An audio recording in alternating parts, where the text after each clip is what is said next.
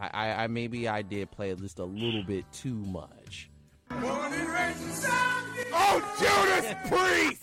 You won't hear us playing Judas Priest, but you will be hearing an entertaining sports show with myself, Frank, and David the Man of God Harris on WXUT's After Further Review, airing Saturdays 11 a.m. to 1 p.m. and throughout the week with our replay 6 a.m. to 8 a.m. on Toledo's only alternative and your on-campus radio station, 88.3 WXUT. Oh, Judas Priest!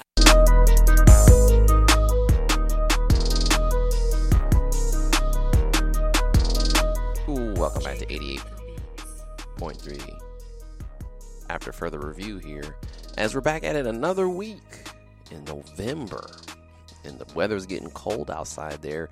I was just wearing shorts a week ago, and now back to the long pants, and possibly next week. They're talking about some snow being in the area.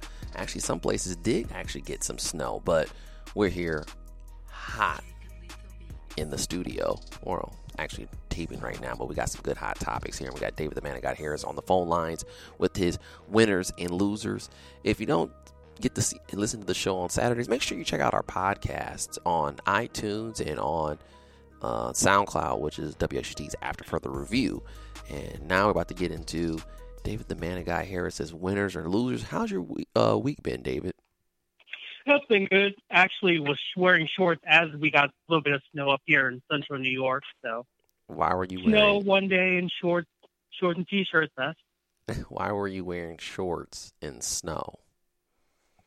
I mean, if it's not cold enough for me, then it's not cold. So everyone else is sweaters and long sleeves. Right. I totally understand that. Mm-hmm. So I mean, I kind of thinking maybe if it gets a little bit more snow, I may put on long sleeves, may put on some pants. But no, I totally understand. I basically, to be honest with you, I wore shorts all the way till Wednesday night, going into Thursday morning to work, and then basically on Thursday night I said, just a little too cold for me, so I decided, not for me. But for other people, if they want to do that, then that's fine. Yeah, I mean, it may also be the football player mentality of it.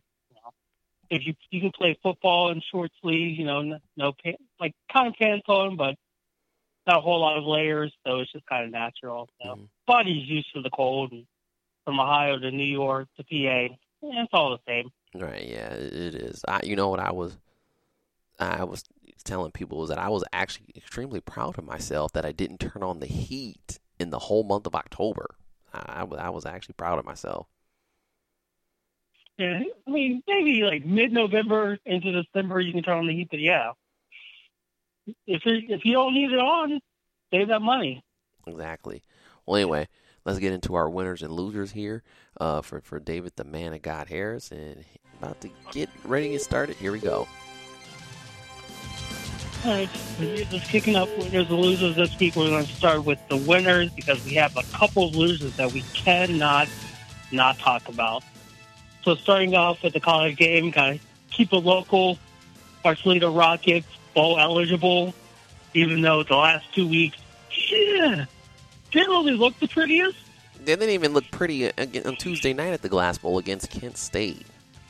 Yeah, and so, I kind of wanted to put him in the loser section just because it seems as though defensively we're kind of in late game situations. It's kind of shaky, but at least the defense stepped up. They would have stopped that two-point conversion that would have tied it up. That's actually 2 games in a row with Eastern Michigan and against Kent State, and really blew a lead against Eastern Michigan too. The winners, yes, bowl eligible, but I don't know. There's a lot of concern. Yeah, there's a lot of concern, especially after they lost to Bowling Green. After that loss, and then getting smacked up by Ball State, and I believe in the MAC they're tied with Ball State. Yeah, and it's going into kind of this final stretch. Of course, the mentality is went out to be able to get to Detroit. Hope that Ball State drops a game in the MAC. You never know, but it's definitely looking like the more and more that we kind of solidify the running game and make sure that our offense is good, It seems like defensively the past month has been really rough. And so even against a team like Kent State coming in, you're like, okay, this was Kent State. This is not basketball. They're really not that hot football-wise. And they came out and really gave us a tough competition, which you expect that in the MAC. But at the same time, Kent State football really hasn't been up there in terms of giving Toledo a scare, giving some of the top-tier teams in the conference a scare. And so definitely a lot of cause for concern. But we won. So I guess at the end of the day, the win's a win. Yeah, I guess so. I guess you can be satisfied with that. Great. But right now I'm looking at the standings. Actually, no, Toledo right now is 3-2. They are actually in 4th place in the MAC West behind Ball State. They're tied with Ball State. Western Michigan is at 4-2, and Central Michigan is at 4-2, which is making me wonder how is that possible? I mean, they got 6-3 there. They are bowl eligible. But I believe they've beaten Western Michigan, so they should be technically third, because yes, they should be third because Ball State is ahead of them, and then they beat Western Michigan, so they should be ahead of Western Michigan, and then they don't play Central Michigan, I believe, until the end of the season at the last game. So that could be interesting right there. In first place, surprise, surprise, is Miami at 4-1. Yeah, this year has been, I don't want to say topsy-turvy to say the least in the MAC East, but it was not a month ago we were just like, yeah, whoever comes out of the MAC East doesn't really matter, because at that time Toledo was on a roll. It was like, Toledo's just going to beat whoever comes out of the East. But now it's like, yes, we're bowl eligible, but is there a realistic shot that we may not make it to Detroit? Of course, we have to win out. And winning out means beating Central. Well, a lot in Northern Illinois as well. I mean, the remaining schedule we have here is Northern Illinois, which is here at the Glass Bowl, then at Buffalo, and then at Central Michigan. So they're going to have one more game at the Glass Bowl for home, which will be the 13th, which is coming up, and then Buffalo the 20th at Buffalo, which is it's tough, and then at Central Michigan to end the season, and it'll be an 8 o'clock game against Northern Illinois here at the Glass Bowl this next Tuesday. Yeah, and we know from experience how Northern Illinois is just like ever eternal thorn in our side. Right, and I'm sure Northern Illinois hasn't had the best season this year, not to the standards that we're used to seeing Northern Illinois have. I'm pretty sure that they would love, even though they're 2-3, Toledo is a game ahead of them and 3-6 on the season. I'm pretty sure Northern Illinois would love to once again derail Toledo from getting to the MAC championship game. Yeah, and I'm sure Tommy Lewis's brother is enrolled there, just waiting to come off the bench and have a couple kickoff return touchdowns. But that's another story. Yeah, keep going. All right, another winner in the college game, LSU. I mean, statement win, top team in the country, at least in my mind, they're still the best team in the country, hands down. Going into a marquee week against Alabama, game of the season, even though I'm pretty sure both of them are going to be in the playoffs. But no one really thought that LSU would be this good. Like, they were good. They had the expectation to be good. No one really knew about Joe Burrow, transfer out of Ohio State. Okay, is this guy, all that, or is it, being in Ohio State? But, this quarterback's good. I don't think he's the best quarterback in the country, but he's good in that LSU defense is top tier, like we're used to seeing from LSU defenses. So, yeah, this is the first time in a while that we've said that LSU has a complete football team. And we'll see against Alabama, are they up to the test? Continuing on with winners, Memphis football, again, kind of that dark horse team, like, oh, they're actually good. Statement win last week against SMU, another one of my winners who we haven't seen SMU football be relevant since they were having the death penalty given against them in the 80s. So it's like two teams in that conference, SMU football, Memphis football. The latter we've seen recently kind of ranked a little bit and make a little bit of noise here or there. So, yeah, who would have thought that Memphis and SMU would be considered football schools to a certain degree? Mhm. Yeah. Switching to the professional team, we have the Baltimore Ravens, who would have thought going against New England Patriots, Lamar Jackson, going up against the top-tier New England defense, and pretty much it was a statement win, led from the front. How much more can you say other than, hey, Bill Polian? Right. David? David? Yep. Yeah, are you there?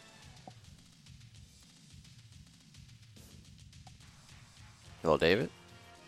Yep. Yeah, Can you hear me? Yeah, go. All right. Yeah, I was just saying the Baltimore Ravens with the statement win, top team in the AFC North, Lamar Jackson proving yet again that he's actually a quarterback and can be not just an elusive runner, but an actual pocket passing quarterback. True. And he has proven he has proven a lot of people wrong that he actually can play the position in the NFL and be efficient, and he's doing it actually with his arm more than his legs. He's using his legs as basically an option instead of being really using it as the threat. Yeah, and a lot of people, namely Bill Polian, was kind of saying, "Oh, he's not that typical pocket passer," but as we see, he wants to be in the pocket. He wants to prove people, like, hey, I'm a pocket passer. I can be the best of the best in the pocket, and then if I need to scramble, you can't stop me.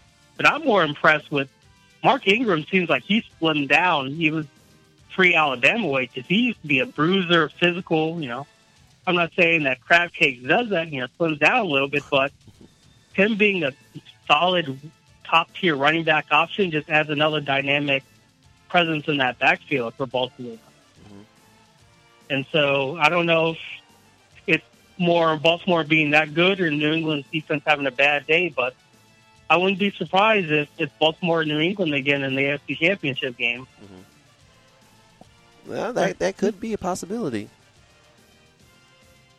Another team that I don't think anyone would expect in the title game, the San Francisco 49ers. I kind of want to say their games have a lot more luck than skill. And I say that because Thursday night against Arizona, they should have lost that game, if we're just going to be honest. Mm-hmm. It was more of, yes, San Francisco was good. We'll give them credit because they actually won. But when your head coach is out here not trusting your defense, shooting themselves in the foot in Arizona, it's a lot easier to get a couple wins here or there.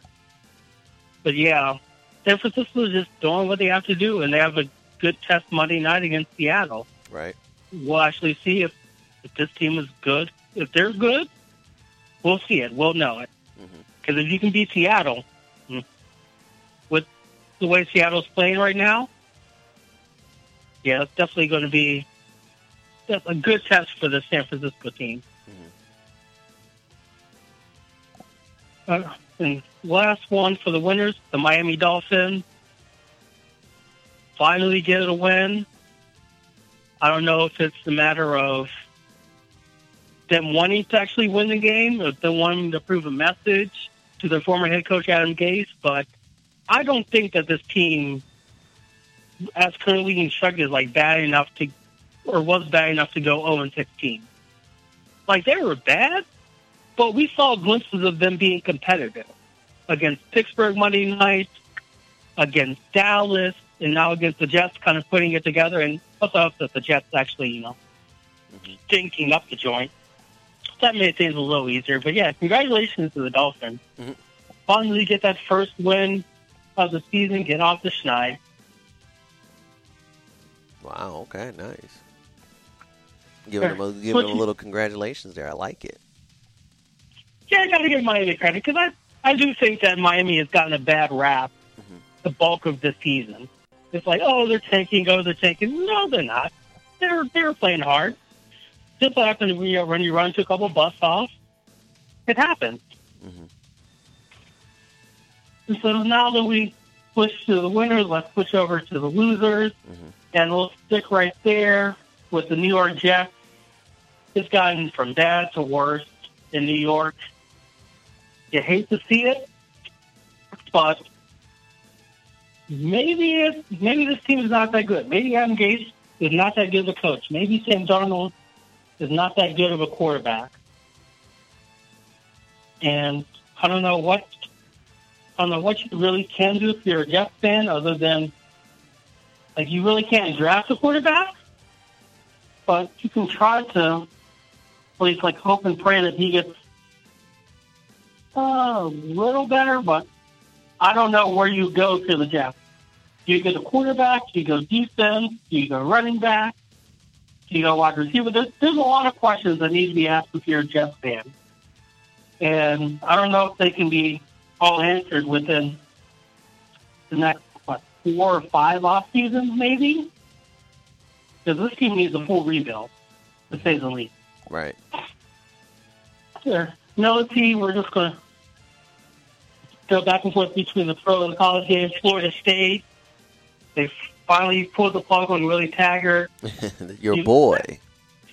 Even though, again, I do think, at least let them get to the end of the season. I think if they're that quick, I think that has more to do about the image of, I don't want to make it a race thing, but it's been said a couple of times by a couple of prominent commentators.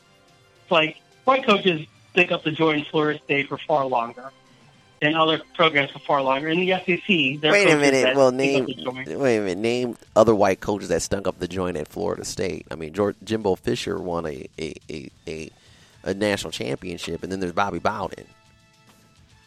Yeah. Well, I mean, even after Jimbo Fisher won that championship for Florida State, how many years were they irrelevant? The reason why he left, part of, is a better job. It was Texas A&M. That team really wasn't that good. And they paid him a lot more money. But, David, we talked about this on the show. Willie Taggart was not a good hire. I mean, he was pedestrian in Oregon State. And it's wait a minute. If you're pedestrian in Oregon State, what are you going to do at Florida State? I mean, I'm going to have to disagree with you on this one with the race issue. He should never have been hired at Florida State. They should have just saved their trouble, kept him at Oregon State. He could have laid low, probably would still be coaching. But with a job like that, you don't hire Willie Taggart for that job. I think he was in over his head from the get-go, and he just wasn't a good fit. I mean, heck, they're thinking about bringing in Deion Sanders as a coach for the team. So, I mean, I really just think that it was a disaster hire from the beginning. And I've said that here on this show that I'm Willie Taggart just is not the guy. And then they're even saying possibly they might go after Matt Campbell. I mean, it didn't work. I'm not going to go with the race card on this one. If there was some racial things going on, I will agree with you a little bit that maybe if he was a white coach, maybe they would have probably fired him at the end of the season.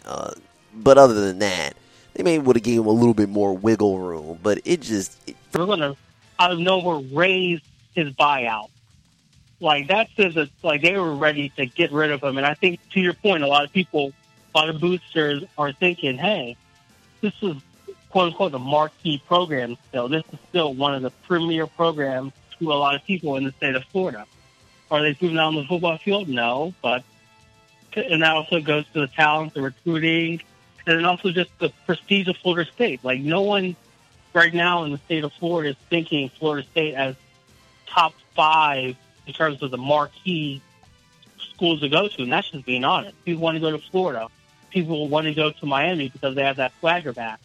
And then you're looking at schools like Central Florida, who went undefeated a couple of years ago. Mm-hmm. That's another team. And then even, we'll throw out there Central Florida because they're ranked. Central Florida and South Florida are two group of 5 schools that are starting to get some of these quality recruits in the state. So and think about it, though, this too. He could get a Charlie Strong type of situation where Charlie Strong was at Texas. Now, that was not a bad hire. Just there was some unforeseen circumstances for Charlie Strong. But then he gets back on his feet at Southern Florida, and that seemed like a more of a fit for him, and they're also competitive. I just think Willie Taggart's not really a good coach. I hate to just say that. I think Charlie Strong was a really good coach, and that just was a disaster in Texas. I just think that Taggart was just a disastrous coach that was in over his head, and I think really Florida State kind of did him a service and kind of said, let's cut the plug on this. Yeah, do I think he should be kind of go back, maybe take a Lovie Smith approach, go defensive coordinator, then bump up and then start back at a smaller kind of firefighter school? Probably, yeah. Yeah. He could probably rebound like Charlie Strong and go somewhere where, a little bit less pressure, a little bit less prestigiousness. Because you got to also understand, too, Florida State is a legacy school, so to speak, in football, or if you want to call it, I wouldn't say a blue blood, because they didn't really get good until the late 70s, till Bobby Botting out there. I mean, Florida State football in the 60s and 70s was just trash. So, but then what he's built is a legacy school, and they're expecting you to, do really well. Think about it, Michigan. Jim Harbaugh is getting 9 to 10 wins a year for Michigan. Before he got there, they were averaging, 7, maybe 8 was considered a good year. And this guy now is coming in here with 9 to 11 wins a year. But yeah, it's not good enough. So the same thing was going to be with Willie Taggart. If he wasn't getting in the national playoff contention, or at least sniffing the playoff, it was never going to be enough. He could probably get 11 wins, 10 wins, and get to a New Year's 6. And they still wouldn't have been satisfied. So sometimes these firings are for the best. Yeah, and I think kind of switching to another school that maybe a firing would be the best is kind of Syracuse. Up here, getting the brakes beat off of you multiple times a week is not good. Dino Babers is taking on by a thread. They fired their defensive coordinator this past week after giving up another 50 spots to Boston College, primarily through the ground game. Yeah, it's just, I don't want to say Dino Babers is on the hot seat, but yeah, it's not looking pretty. All right, let's wrap it up, David, because I'm on a time crunch here.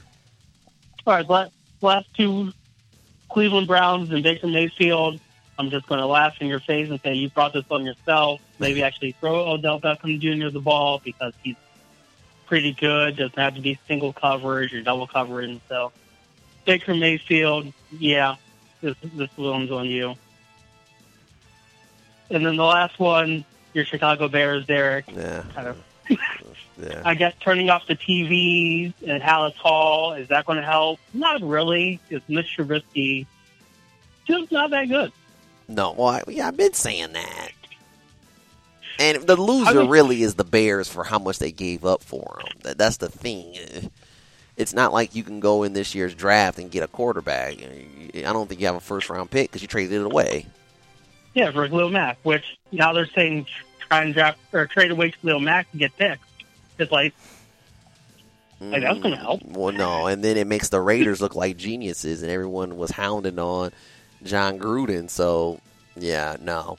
It was a bad pick. Especially since Deshaun Watson, what he's doing, and he has nothing there in with the Houston Texans.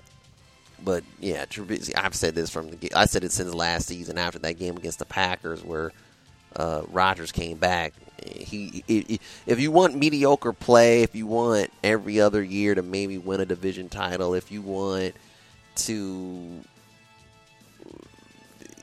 be in the middle of the pack in the North, then yeah, Trubisky's the guy. But if you're looking at a franchise-changing, multiple Super Bowl winning quarterback, it ain't him. Yeah, and I'd say this may be the last final shot for Matt Nagy too, because this was his guy. He was supposed to be this great quarterback. No. That wasn't his guy. It was actually Pace's guy, the general manager that brought him in. He brought in Nagy to pretty much try to think he could make him look good. I think if Nagy has a comparable quarterback, they can open up the playbook and this team can flourish. But they can't open up the playbook because Trubisky's limited.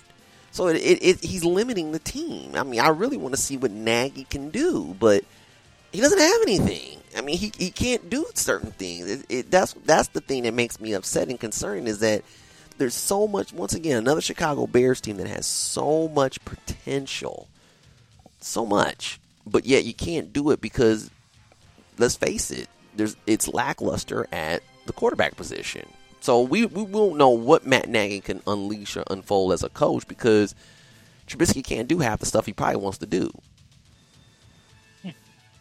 So maybe it is time to, I don't want to say, clear the kind of start from scratch, but there's a couple quarterbacks in this draft. Yeah, and he did a lot with Alex Smith, and we know how conservative you got to be with Alex Smith. So, I mean, if he can work with Alex Smith and make him look almost like an MVP, and can't do it with Trubisky, he's just bad.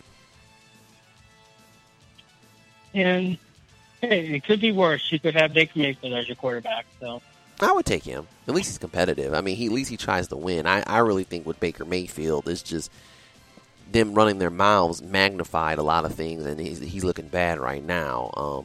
But Trubisky's, not even hitting the receivers when he throws them to them, let alone missing them on routes. I mean, at least Baker Mayfield can make completions. Yeah, that is true. So, well, yeah, I guess another long winter for Bears fans. Yeah. Maybe. Yeah.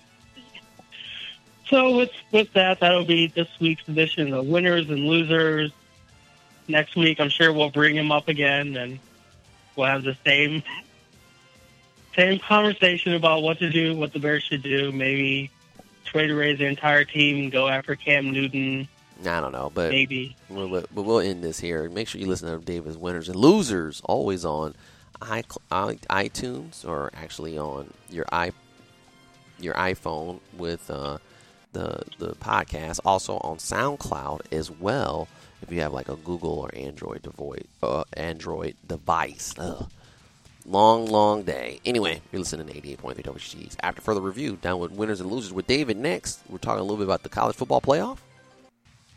College football playoffs, and of course, people in Columbus are going to love what I have to say. All right, that and more here on 88.3 WGs after further review.